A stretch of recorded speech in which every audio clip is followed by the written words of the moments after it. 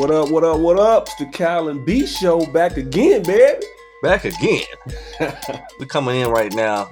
I feel like on a high, man. This is beautiful. Beautiful. As always, man. Springtime, springing forward, you know? Is that right? Well, I think spring forward was like about a month ago, bro. Have you updated your clocks, B? Have you updated the clocks? Oh, no. You know, I don't update no clocks. Do I even look at them? No. Nah, you know, it's all automated these days. You know, I'm on the computer, I'm on the phone. It does it himself. B say all his customers wake up when he wakes up. So he wakes up and that just tells the rest of the world, all right, he's up. Let's get up now. Oh, yeah, they think I'm a robot or something. Running on software. Right. I need to upgrade my firmware, you know? Oh, man. Don't tell me you the guy who waits like a month to update the clock in your car. Don't tell me you're that guy. I don't even look at my clock in my car. No. It's probably on 2015 or something. I don't know. Yeah. By the time you see that clock, you're already late. Already. I'm in trouble if I'm looking at that one. I'm in trouble. Man, I'm one of them people who set the clock car like 5 minutes fast, thinking it's going to make me more on time. But then I realized that if I'm late getting in the car, I'm already late. That's not even doesn't help me at that point. You're definitely not a speedster on the road. I can tell you that. No, I'm not a speedster. You know, I'm from the Midwest where I drive way back, laid back in the Maybach. He had that lack with them Vogues. With diamond in the back. Nah. You know, I ain't got the lack. Actually, I drive a Toyota, a Lexus. I drive a Lexus. That's what's good. You already know you clean. Oh, yeah. You know, man. You keep it clean. I do what I do. That bad boy better give me 13 more years, though. Wow. I thought I was bad. Hey, I better get 13 more years out that Lexus, boy. I'll try to get every penny. I know that's right. Squeezing them, boy. You try to get every drop. Turning it upside down. Hey, I told my 10-year-old son, I was like, hey, this is going to be your car in high school. So we holding on to this one. I done paid it off. I don't want no car note. Well, he know he going to be G'd up. He going to be G'd up, but here's the problem, though, B. It's going to be 2025, 2026, and he's going to be driving a 2006 Lexus. I ain't even had to compute that one. That just sounds far away. That's a huge guy right there. But hey, man, he gonna hold it down. He already. He got it. He got him. He's riding heavy in that. He got it. You keep it clean. It's gonna still be riding smooth by that time. Hey, man. It's gonna ride great though, for real. Yeah, that's the intent. Because I do not like buying cars. I do not like car notes. If I could pay cash, I'm happy. In fact, I don't even want to buy a house because of that. Because I don't want a mortgage. I'd rather just make a ton of money and go pay cash. I know that's right. You got way more control in your situation right there. Way more. That's an independent boss move right there. Independent boss move. That's what we talking about, baby. That's what we like to do. Swish. How was your week, though? Turn around. Oh, speaking of Swish, you know, got up on that court. Oh, don't tell me that. Flex a little bit. You know, you talking about that, doing moves and doing spin moves with an ankle issue last week.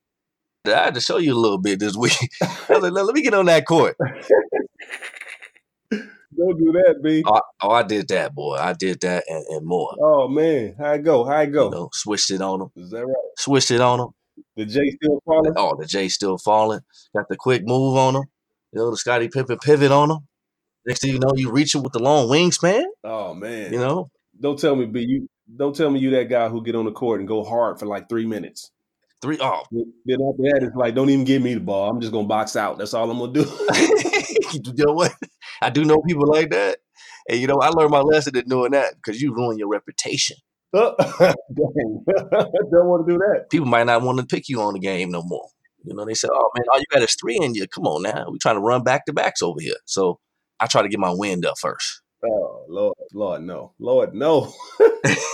I always talk about business on this podcast, but staying healthy, everything is building. That's awesome. Another good, successful week. Numbers are good. Can't complain, man. Wifey good. That's what's up, bro. How about yourself, man? Yeah, I mean, I already know you got something to tell me. Oh, man. You know I do, B. You know I do. Couple big things on the horizon, bro. My son did his second track meet yesterday. I was out there for 12 hours, dog. Oh, my goodness. They got a team out here in Atlanta called the Jackrabbits. It's too many Jackrabbits out there. No wonder they call it Jackrabbits. They multiplying, for real. Everybody want to have fun, huh? Everybody want to get in on it. Boy, it's too many. It's like 100 of them out there, man. It's like, come on, man. We trying to get through this. Every event, they got 90 people in it. It's like, come on, y'all killing me. You know damn well some of these kids should not be out here running track, okay? Football, maybe, but track, no. Okay? Don't tell me they all get an award for participating. No, they don't. But you know, they do hand out medals for the top three, I think. And actually, my son got second place in the high jump this week. Ooh, He got his first medal. ooh. Boy, he is like lit up, bouncing off the walls. As he should be. He coming in like that, pulling weight. First time high jumping, got second place. He's geeked up. He's ready for the next one. We got another one next week. Ooh-wee. So yeah, that's exciting. When I did the high jump back in my day, I had some hops. You know, everybody been back in my hood. No, they know cowboy. Whoo, he can get up over you. I swear. We used to call you leap year, huh? Used to. 70 pounds ago. Used to. Born in the leap year. Feel me? Yes, sir. So that was a good deal for him and for us. You know, we all proud of him. He brought a little hardware home. We call that hardware.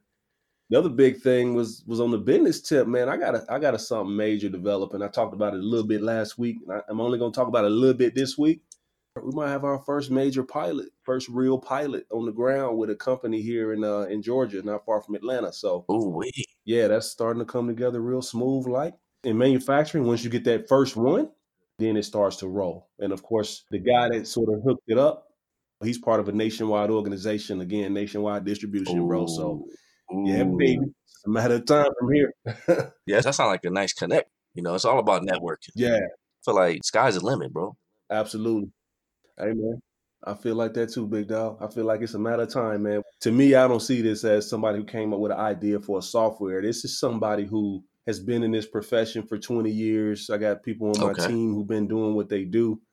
And this is just the next logical step in my career trajectory, seeing that the world is going toward technology, which kind of leads us in today's topic a little bit. But yeah, seeing which way the world is going and just saying, all right, I'm a continuous improvement professional. If that's what I am, if I'm living that truth, then I need to be leading the world into the future and not just responding to it. You know what I'm saying? You dig? Don't wait on nobody else now. Don't wait on nobody else. You better snatch it. I say any young person who wants to go where the world is going, get out in front of it. You see a trend, you see a predominant pattern at a macro level. You know what I mean? Position yourself in place to take advantage of that and even lead the way. You know, Industry 4.0, baby, we getting there. Oh, boy. wait. I can't let Jeff Bezos have all the money, dog. Let me get a little bit.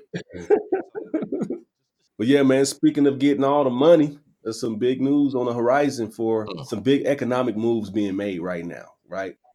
I think the House of Reps is in the process of passing them. They already passed a law raising the minimum wage. I think 20 states, maybe more, have already signed on to increase minimum wage to $15 an hour, bro. And keep it real, some of these states have a minimum wage of half of that right now. So this could mean a big deal for a lot of people. Mm-hmm.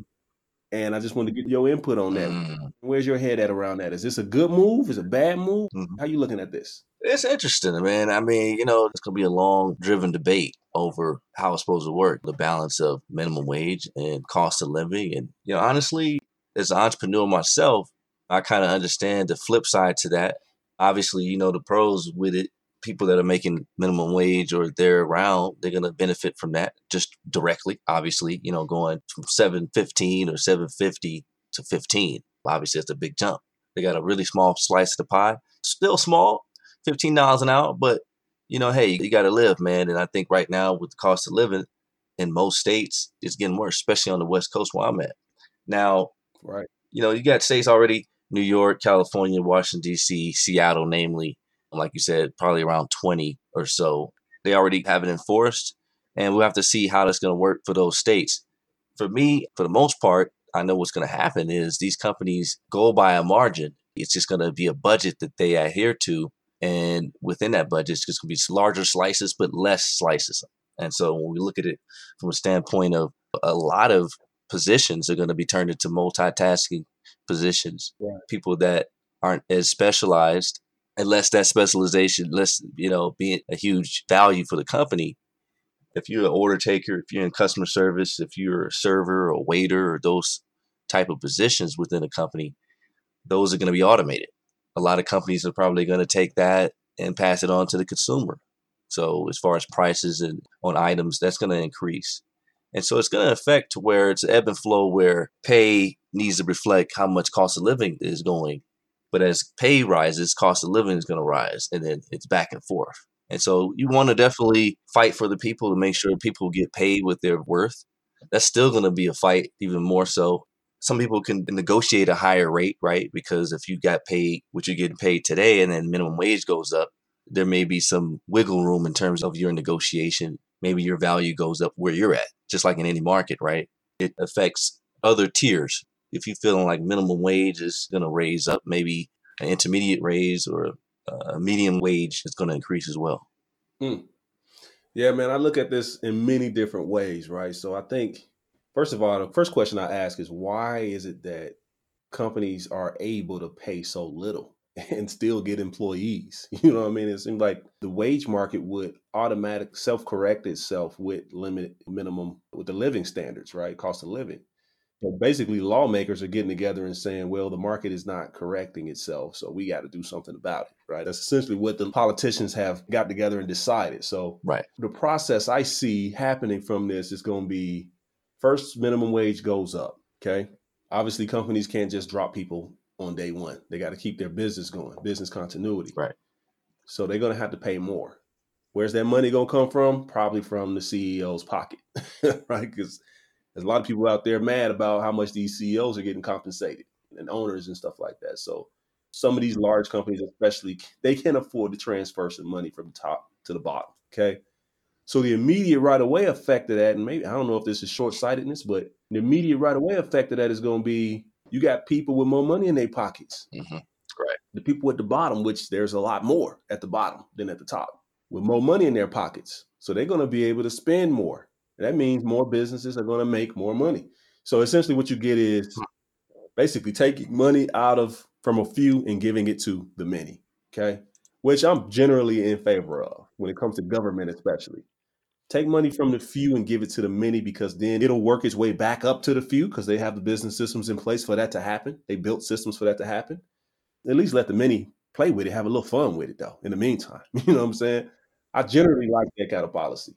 But to your point, though, what happens next is the few, the rich, they'll figure out how to build more efficient business systems where they don't need to pay as many people at the bottom, right? Now, automation becomes justifiable, to your point. Oh, for sure. Yeah. Any type of way where you have budgetary concerns, you're going to adhere to the budget. You're going to cut bait where you can. And then, like you just said, as long as it doesn't affect your core business. Now, if you got things on the horizon where you're trying to expand, guess what? That slows that down. Now, we could look at, for example, we're talking small businesses, right? Small businesses, 62% of the private sector of America. Anywhere from 60 to 80% of the economy in terms of the job market. Yeah. That kind of answers your question as far as how the workers don't have the leverage that they should have. It's because there's only a certain amount of people hiring. Those people probably don't know how to negotiate. They probably only have that job and they don't figure out ways that they can increase their pay, whether it's at the specific place that they're working at the same place, or they get another gig and then get paid more at that. And then they keep job hunting and increasing their value that way. Yeah. Maybe they're learning different skills and they're using those things to increase their pay, increase their income.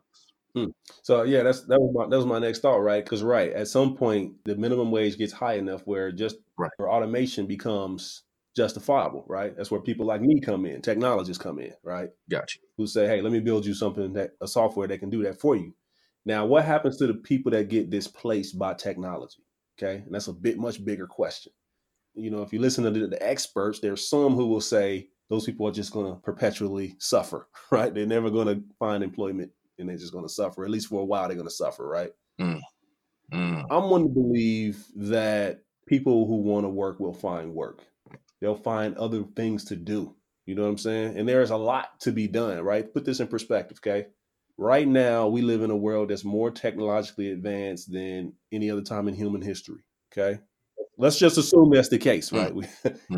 In recent times, anyway. We don't know what the ancient Egyptians was up to yet. We're still learning. But in modern history, we're more technologically advanced than we've ever been. At the same time, we have the lowest unemployment we've had in decades. Yeah. How do you reconcile that, right? We have all this automation putting people out of jobs, supposedly, but at the same time, we have high employment rates. right? Mm, So it's my view that technology on the short term puts people out of jobs, but in the medium and long term, it actually creates new jobs. Think about like a social media marketer. That's a job that didn't even exist 10 years ago, but you got a lot of them out there now. So talent just kind of flows to the need, and there's always going to be needs. I can go through my house right now and call out 50 or so things that I would love to have somebody come and do. hmm.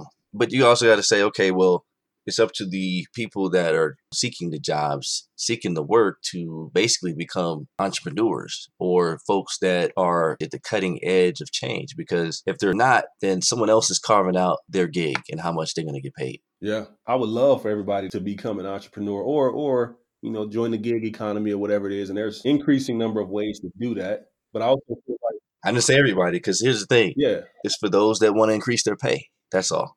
If you want to increase your pay, that's what you got to get. You got to get to the cutting right. edge. Either you are an entrepreneur where you're the one that's employing, you're the one that's hiring, or you're partnering. You are offering that service to other businesses that don't even quite see the need yet. When you're an entrepreneur, that means you can pretty much sell or contract out your skills from that sense, or to an investor. It doesn't necessarily mean that you have to have a business and employ, but there's different ways you fit in. Absolutely. How you move like that, you're ever changing in terms of your strategies. One year you might be holding down the job. Yeah. Next year you might be contracting out your skills as more of an independent contractor. That's an interesting thought too. They say that now entrepreneurship is at a lower rate than decades in the past, which I find to be surprising. It seems like it's higher now, but that's just my limited point of view from personal experience. But yeah, it says that entrepreneurship in general is going down.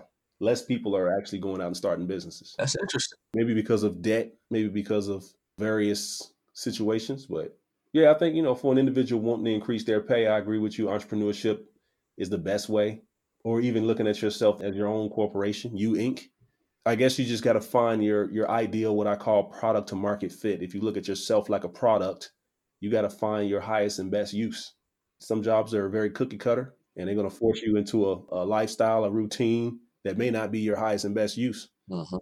So yeah, I mean, sometimes that's what it takes is to be always on the lookout for either creating your highest and best use situation, which makes you an entrepreneur, or finding someone who has created that is looking for you because you're the best fit for that job or that scope of responsibility that needs to be done. On that note, though, kind of on that transition, to tie that conversation in with the business topic being, when do you look to hire an employee to get something done? And, yourself as an entrepreneur, someone who has many businesses in operation now and probably is going to create new ones as you see needs arise. What's your trigger point to say, all right, it's time for me to bring on an employee in today's light where, minimum wages is going up. There's technologies out there that could do jobs. Obviously, there's the option of doing it yourself always. How do you decide, considering all that, to go ahead and pull the trigger and bring in a new employee versus some of the other opportunities or options? An employee for me is mainly someone who's a key cog in my operation. Mm. You someone that I could basically say, okay, you know what, I'm going to embrace you as a worker with my company, kind of show you, okay, you know what, you're with us for the long haul. Interesting. We're going to Right. give you some benefits. Right. We're looking at having you for a decade and more for the life of the company. That's how I look at it. Other than that, many of my businesses are small businesses. They're classified as small businesses. And for the most part, we run it by partnerships and or temporary contract workers. We generally try to keep a pool of talent or service providers that we can go to at any given moment. And we keep them working. They have steady work, but they're not classified as employees. And I think part of that is it provides more flexibility. You could negotiate the terms at a liquid rate. It's more flexible in that sense. And I'm just being real. At the end of the day, it's just less expensive, less hassle, less weight. Hassle. Trim down the company quickly depending on the margin that I'm playing and depending on where I want to kind of pivot to as a company. I could do that without so much red tape and much quicker. Most companies, you want to reward the people that are put in time and put in work with you. And so if these people that are contracted out, if they prove that they're worth to be, and I feel like, you know what, they're good workers, their performance is above average, or they got a great work ethic, I'll promote them to an employee. Right. There you go. Kind of let them separate themselves and show that they're ready to go to the next level. I think a lot of people, they talk a good game, but then when it's time to hit the switch and they're on stage and it's time to go, they're not ready. And so a lot of times when you hire them as an employee, you're in the bag already. Lock in. Yeah, yeah. You sort of hit on it too, man. That's been generally my approach when it comes to finding talent and acquiring talent and looking at really bringing people on to be staples on the team is I would rather contract to them first, right? Give them a contract assignment and see how they handle it. For me, starting out especially, that's perfectly fine for both me and that person. Contract, you typically gonna pay a little bit more per hour, Right. but you don't have to worry about healthcare and all the stuff that comes around along with employee. Now, listen, if two things happen, the business grows to a point where it needs a full time person, right? To where now I'm paying this contractor for 40, 50, 60 hours a week worth of work on a consistent basis, right? That's the first trigger that says, all right, perhaps we should be considering a full time employee, right? That's the first trigger, but not the deciding factor. Then you do a cost benefit analysis to say, all right, the cost of this contractor versus the cost of employee, that's a quick math problem. Sometimes full employee justifies out, and that's why the whole employee situation even exists to begin with, because the ROI can be there by bringing on a full employee. The other piece is who do you hire? I like your idea. That's what I find myself doing mostly too, is letting a person come in on a contract basis and proving themselves out. It's like dating, right? It's like most of the people you date, 99.99% of them you did not marry. Right? And there's a reason for that. And a lot of times you can tell after a first date or first couple months with that person that they ain't the one. Oh yeah, so, definitely. Yeah. so contracting gives you an opportunity to vet that person to see if there's somebody you can go on a long, long trip with to another state or something in the car. Can you stand actually being with that person over extended time frames? And do you drive each other crazy over time, or is there a good personality fit, cultural fit that's going to be sustainable over time? Like you say, do they do good quality work? Mm. Do they show up on time? Are they professional? All those things sort of reveal themselves in a contract engagement. And then you can decide, hey, you know what? This could work out great. Let's bring this person on full time. Sometimes they're happy with that. It means steady work for them. Sometimes contractors' income is very unsteady, unstable. This is true. And sometimes the idea of steady, consistent work and pay is very attractive for them. But obviously, it's got to be a win-win situation. But yeah, that's a great point. There's another arrangement that people are doing, almost like renting labor. Mm. I've had developing companies contact me and say, we're going to basically staff one of our employees on your project, and you can pretty much use them up until you don't need them anymore. Mm-hmm. Have you looked at those kind of arrangements where they're sort of augmenting your team for a set duration or even a flexible duration?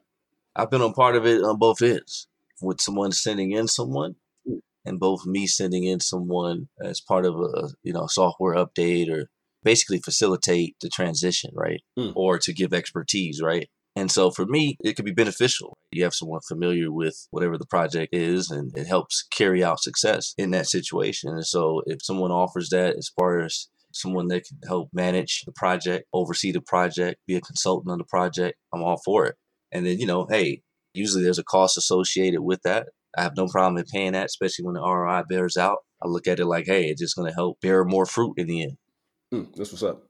You actually mentioned once you bring somebody on the team, the intent is to have them on the team forever. That's something the Japanese, I study continuous improvement, lean manufacturing and all that.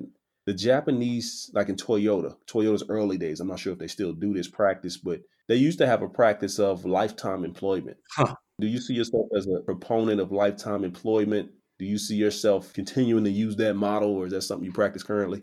I definitely feel like you got to plan on longevity, right? I mean, if you're going to bring on an employee, you want to plan on a long term. Now, lifetime, I don't know if I really believe in that. I have a lot of changes in my life, so I don't necessarily subscribe to lifetime. I think a lot of things change over that span of time. I do feel long term, because here's the thing. Now you have the cycle of training, Yeah. a new person coming in. For me to hire somebody on that level, they have to have a lot of responsibility. Yeah, and productivity too, right? They have to be a multitasker. They have to pretty much have a lot of value and plug a lot of different holes. 2 or 3 important holes, I would think.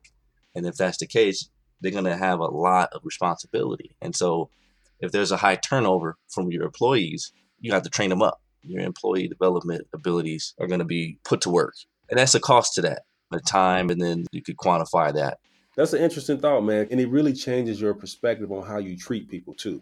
You're going to treat an employee who you want to have around for a lifetime much different than you're going to treat Right. someone who you would call a disposable employee. Right. And that's something that's permeated American culture is the products are disposable, but also the employees are disposable. Mm-hmm. And Mm. companies treat their employees as if they're disposable. And then they turn around and complain that millennials job hop too much. Right. Yeah. So like, pick a side. Are you treating these people like they're lifelong partners of your business? Or are you treating them like you're trying to push them out the door quicker to see if they're going to last or not? Wow. People can tell what your intentions are. People can tell if they're truly valued by the company or not. And in my experience, a lot in corporate America is, everybody smiles and daps for the first 4 to 6 months. Then after that, they're like, you basically just a number. This is true. They treat you just like you're just a number, and you come to work and deliver. And if you don't, then we're gonna come after you for one thing or another. Even if you do deliver, they're gonna come after you. So Wow. it's almost like they don't want to be there, so they try to push everybody else out too. So in some cases, Ooh, that don't sound too good, man. nah. Actually, you know what? That's one of the reasons why I left the job market. Ooh, I should say. dang. Like you said, you got to play the politics, but at the same time, it's hard to get something for it. It's hard to leave with something. They're using you. They're getting a lot of usage out of you. Right. You're renting. What are you getting out of that over time? And regardless, they could treat you great, but that kind of would just blind the whole situation. It's still a balance of that. I think, you know what?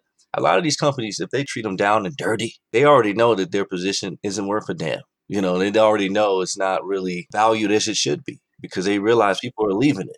It's a bad cycle, right? Where they get a hatred almost for that position. People would love it if you paid a little bit more, or if you offered a little more benefits, or maybe engaged them a little bit, helped them along, gave them a good manager.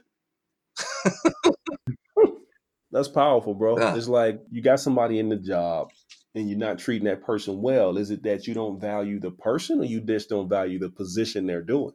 If it's a matter of the position itself you don't value, then why are you hiring for it? Don't bring somebody in a position, then you're going to treat them like they ain't valued. That's just going to create more toxic in the culture, more political behavior. People going to start doing some real dirtiness to keep their money, to keep their income. That's a good point. That goes into another conversation, and we really ain't got time to dive fully into this. We really don't. I just want to lay something out. Is okay around when you bring in somebody talented, but let's say that person isn't as polished as you would like them to be. They're raw talent. Is it worth the investment to be patient with that person, give them time to develop, even if it means some headaches for you, especially early on, knowing that at some point you're going to unlock that talent and unleash it? Or would you rather have somebody that's not as talented, just does a decent job? Average talent, but easy to manage and does a decent job? That's a good question, man. I mean, it's the low ceiling, high floor versus, high ceiling, low floor type. Honestly, it doesn't even have to be low floor. It could be, average floor, but he has just that much more potential, right? A little rough around the edges.